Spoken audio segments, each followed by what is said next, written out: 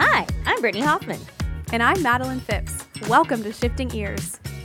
This is the Valley Metro internal podcast talking all things transit, transportation, and everything you need to know about the agency behind the scenes and some upfront stuff you may not know about. Hey, Maddie. Hey, Brittany. Can you name some of the jobs that are included when building a light rail project or extension? Okay, well, I know we have a lot of engineers. We also have a lot of track installation, demolition, a lot of electrical work with our overhead catenary system. These are the very non-technical terms that I'm using right now, but a lot of different specialties go into building a light rail extension for sure. Did you know we also have archaeologists that work on our projects? What? No way. Yes. When I think archaeologists, I'm thinking dinosaur bones, but that's not happening here in the Valley. We have so much history and civilization underneath the pavement. So when we go to do these construction projects, we find all these amazing artifacts. Isn't that crazy? That is. I mean, we basically have Indiana Jones helping us build our light rail system here, right? Yes. And unfortunately, he's not with us, but we do appreciate all of the archaeologists that have been with us. So that's a cool, interesting fact. But what do they do with the artifacts after? Where do they go? How are they kept? I don't know. So we brought in the subject matter expert to tell us. My name is Robert Forrest. I've been with Valley Metro now for a little more than 14 years. My current title is Deputy Director over Capital Planning. So we are here talking with you today because we want to understand more about the historical process and what happens when artifacts are discovered when we're building a light rail project. So could you tell us, when do you actually begin searching for artifacts during a construction project? Well, it kind of starts back earlier than that. So when we are going through the planning phases of a project, basically when we're doing preliminary engineering, we start our NEPA process. That's our National Environmental Policy Act process of looking at everything and trying to go through that process. We identify at that point, are there any archaeological sites or are there any historic resources that are within our area of potential effect for our project? So it kind of starts there. We don't do any digging. We do digging through documents within certain libraries that SHPO has and other agencies have. So that's where it kind of begins. We look there, we identify what kind of archaeological sites. The first step is you do a database search, you identify the sites that are known out there, you do your Section 106 consultation, which is part of the National Historic Preservation Act. You have to go through that consultation process with a number of interested parties as well as the Native American tribes. You identify what archaeological sites you have or historic resources. You assess what the impacts are going to be. If you have an archaeological site, for an example, like our South Central project, we have an archaeological site, actually have 2 sites down there. Then you go through and you identify or if you have adverse effects. If you've identified you're going to have adverse effects, you have to write a memorandum of agreement between Valley Metro, the FTA, the city of Phoenix, or the city the project is in, and then also include the Native American tribes or any other entities. Like in South Central, we had to include the ADOT, Arizona Department of Transportation, Salt River Project, and the Bureau of Reclamation. Once you've completed that, then you have to write a historic properties treatment plan, which then identifies how you are going to do your monitoring of the construction activities.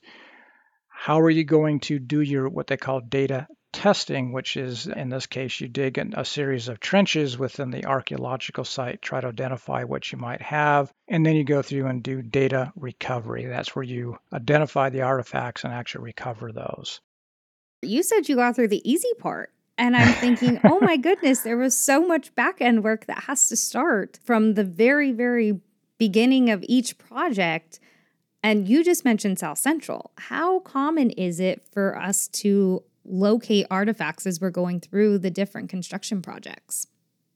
It just depends on where the project is located. The center part of the valley here, where the center of Phoenix is, the downtown area to the south towards the Salt River, you tend to find a lot more archaeological sites. The Hohokam, who were living here from about 750 to 1450 AD, they occupied this area for a little bit more than about 1,000 years. They concentrated in around the river system and they built a number of canals. So their villages kind of stretched out all up and down the Salt River and the Gila River Valley. So when you're in those areas, it's going to be pretty common to find archaeological sites. I mentioned the Central Phoenix East Valley Project out at Pueblo Grande, over where the Tempe Transit Center is. Those were some major archaeological sites. The Tempe Butte is also an archaeological site. It's actually a traditional cultural place for the Native American tribes. There's a large archaeological site there, and then for our capital extension project, we also have another archaeological site. So they are fairly common in the main part of the valley here. So I think you mentioned this a little bit, but is there a main time period that most of these items are from? So what we're finding right now with all the artifacts that we're finding, and these are all dating back to the Hohokam period, which is at 750 to 1450 AD. So quite a while ago. In addition to the artifacts, whether it's a pottery shard or an axe head or an arrowhead or some kind of pots, or matatas, the items that they use to grind their corn and other items with. We have also found burials in a number of our locations. The CPEV project had uncovered a few hundred burials. For the South Central project, we have uncovered, I believe, 16 different burials. So yes, quite old. And in some cases, we're finding what we call a pit house, which is a house that these individuals had lived in. In some cases, you're finding burials with inside those houses. And in some cases, there's houses on top of houses from, if you can imagine them having occupied this area for about 1,000 years, there might be cases where you do have pit houses on top of other houses because of the differences in the time periods and when people actually kind of moved through the area, occupying it and not occupying it for a short while, then coming back and occupying it again. So you rattled off just a few of the items that you found during construction periods. What's the most unique item that's been identified? There's a couple different ones. I remember when I first started here and we were working on the Central Phoenix East Valley project. I come in at the tail end of it. The archaeologists had found in some of the burials some unique copper bells. They were, I believe, situated with an infant or a young lady, if I recall correctly. And that was very significant. So that kind of tells us that this individual was a very prominent member of that community at that time, a high-ranking individual, if you will.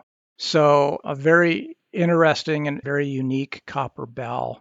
We have to remember that, we kind of think these individuals are very primitive, but they had routes, they had markets. They went back and forth between here and the West Coast, and they traded and they did various things, and they brought back different unique features like shells. So shells that were carved out into little figurines, little frogs or whatnot. So that's very interesting and very eye-opening for me when I first started here. On the South Central project, I'd have to say that one of the more interesting ones was that we had uncovered what we called a kiln, which was a very big pit. Basically, you could have used it as a big roasting pit where they kept fires going all the time where they were cooking food, or they used it as an actual kiln where they were curing their pots and their ceramics that they were using at that time. So that was a very interesting feature. You mentioned that this agreement is made between a lot of different major agencies or parties. Are there any specific differences when there's an agreement between, say, the city of Phoenix versus the city of Mesa, like when we were building CPEV? You're right. A typical memorandum of agreement that kind of walks through how the agencies are going to, what are they going to do? So it tells out who is responsible for doing what. So in our case, it's going to spell out that Valley Metro is going to be responsible for doing various aspects. And one of those aspects is going to be developing a historic properties treatment plan. What are we going to do with the artifacts? How are we going to go through the process? What does it look like? So that kind of sets the stage. So it's a very high level document. And that'll be probably about, a document that's only about 10 or 12 pages. What it does, it gives everybody an opportunity to kind of weigh in on how we're going to evaluate this particular archaeological site. What are we going to go through? How are we going to look at it? What kind of research questions we might be asking? What are we going to do with the artifacts that we find? The meat of all that is going to be in that couple 100-page historic properties treatment plan where you really dive into providing a lot of history about the area, about the people that occupied this area. It lists all the research questions again, and it lays out exactly how are you going to go do your data testing. So what size trenches are you going to dig? What's the width of those? How deep are they going to go? How many are you going to do? Where are they going to be located at? How are you going to collect them? What are you going to do with those items? How are you going to deal with any burials that you might find? How are you going to get the Native American tribes involved? What happens when you do find a burial? How often do you want to meet with the different Native American communities as you're going through this process? So it kind of lays out, in these documents, the MOA had taken us several months to prepare and to get through a process and get through everybody's review process. And the Historic Properties Treatment Plan was another several months to get through that process. There's a lot of people that are very interested in seeing what we're finding or wanting to be a part of that process. And a lot of checks and balances to make sure that we're doing our due diligence and we're not doing things inappropriately or doing things in the wrong fashion. So this giant document is really your game plan. That's your go-to for Correct. any ins and outs of the project. And so I'm guessing it kind of outlines also where the artifacts go in that process of who gets them after this is all said and done, right? That is correct. And the unique situation that we have for our South Central project is we have a couple different things going on. So we have property that it would be considered the city's property or state property, basically. Any artifacts, meaning any pottery shards, arrowheads, things of that nature that are collected and cataloged, all go to the Pueblo Grande Museum, which is also in the city of Phoenix. So all those items get archived. They go to there. We have to pay a fee for them to take those artifacts. And some of those artifacts, they may display those in their showcases at Pueblo Grande, and others may be just cataloged for later usage. On South Central, we also have what we call a USA fee land. This land is actually owned by the Bureau of Reclamation. So the Bureau of Reclamation has some different requirements of where artifacts that are found on their land, where does that go? So at one point, their artifacts were housed at Arizona State University. They have since changed, and I haven't heard yet where their destination is. Then you also have private property that we're having to do some work on. So like a third-party utilities, like a gas line that might be connecting to somebody's private property. Any artifacts that are found on their property actually belongs to the property owner themselves. So we have to try to coordinate with the property owners, not the individuals who are renting the property, but the owners themselves to either request or let them know what their rights are, but then also request them to donate the items back to Valley Metro so we can use those as a part of our overall collection. If they don't, then we just simply turn over the artifacts to the property owners. So again, it's going to be a unique situation depending on the land ownership that you're working on. Speaking of interesting artifacts, obviously we've had a lot of different historic things come to light during this process, but we heard that there were trolley tracks found at some point during the development of CPEV. Can you talk a little bit about that? I'm not quite sure about the CPEV project, but for the South Central project, in fact, in the downtown area, just outside of our offices, we did find quite a bit of old trolley track. That trolley track belonged to the Phoenix Street Railway that was actually established back in 1887. It was pulled or drawn by horses back at that point. In 1895, they started the transition. They had some trolley cars that were actually powered by electricity and then some that were still drawn by horses. By 1905, it was completely electric. And then it ran from 1905 and it ended in about 1948 when a fire had destroyed most of the trolley cars. At that time, it was decided to not replace the trolley cars, but just go and replace them with buses. So I think as you can see, all of us work for a transit agency. You kind of see back in the 1800s, we had trolley cars, switched over to buses, and now here we are kind of going back to trolleys, if you will. It's a railway, basically. But very interesting, a lot of it ran down Washington from downtown basically to the state capitol. You had some other north-south lines that went up Fifth Avenue, went up at Third Avenue. It branched out quite a bit. So what they did, instead of kind of coming through and then digging up all the track, I mean, it was probably quite an endeavor to do that. At Phoenix, at some point, just decided to go in and then redo the roadways and then put the new roadway over the top of the existing track. So we have found quite a bit of track downtown. It is historic, obviously, and each time we find a piece of the track, we have to have an archaeologist come out and take pictures, document it. There have been a number of requests for pieces of that rail. So we have provided some to the Phoenix Trolley Museum, and I believe we're going to be providing some to the Arizona Railway Museum.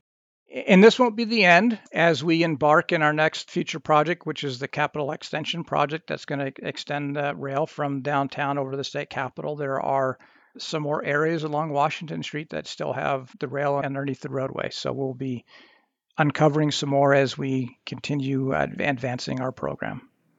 That's amazing to not only see the evolution of transportation in the valley, but know that we are kind of following in their footsteps, leaving a little greener footprint with electricity. Overall, how does this whole process of uncovering artifacts impact a project timeline? I think it's going to depend on how you sequence everything. Ideally, it really should not impact your overall project timeline. Again, I think it's going to depend on the circumstances.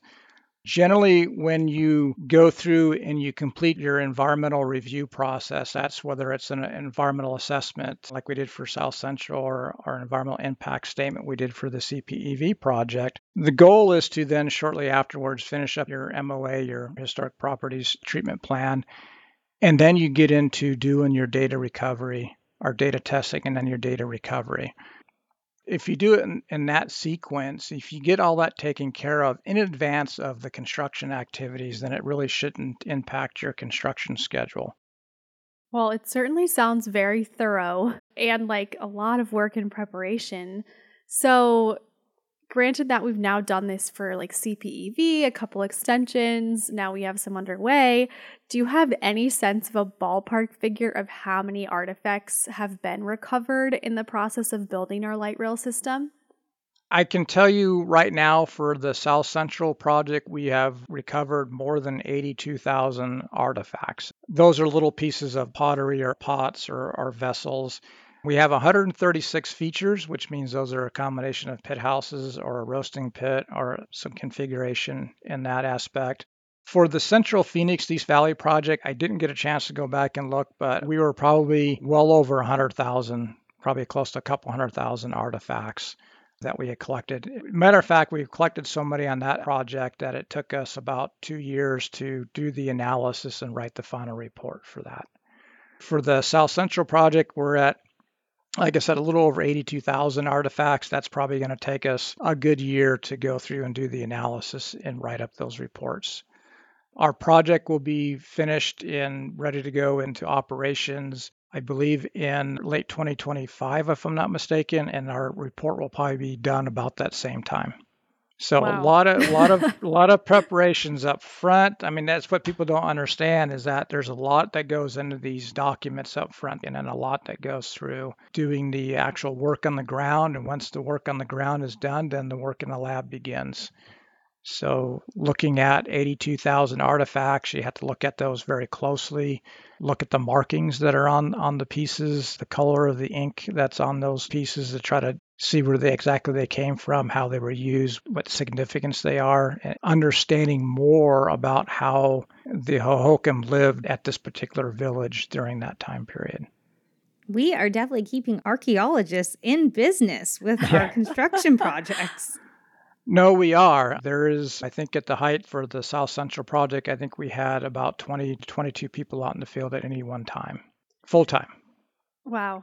And just also to put this into context too, this isn't necessarily a process that's unique to building a light rail project. It really has more to do with the fact that where Phoenix is located is on all of these historic sites where there have been ancient civilizations present. And so would like any type of building project have to do this type of work as well?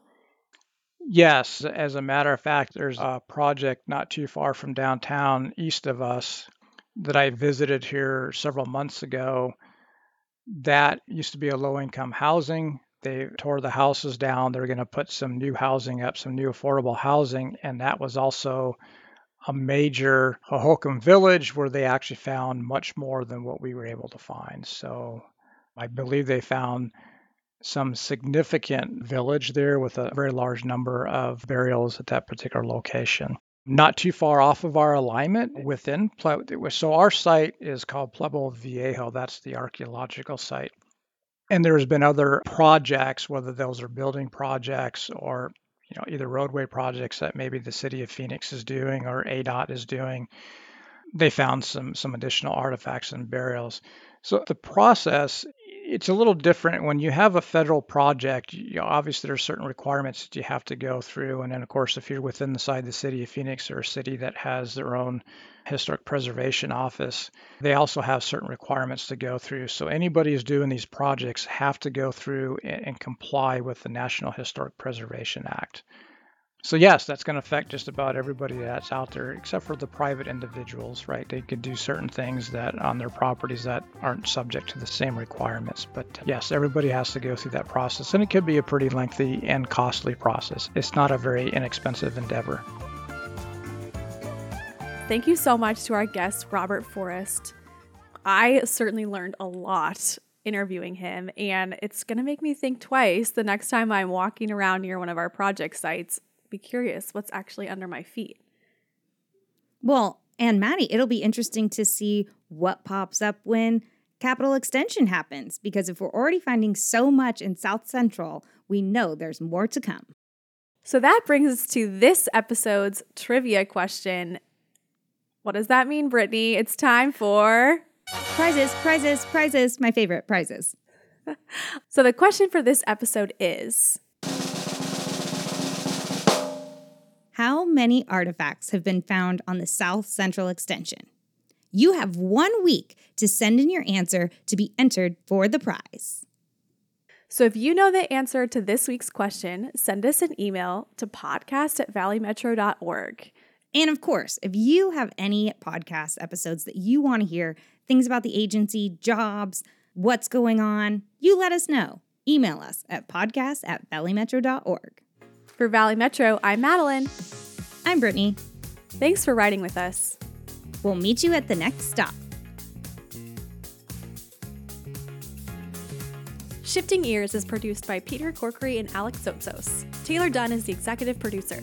I'm Madeline Phipps with Brittany Hoffman. Thanks for listening.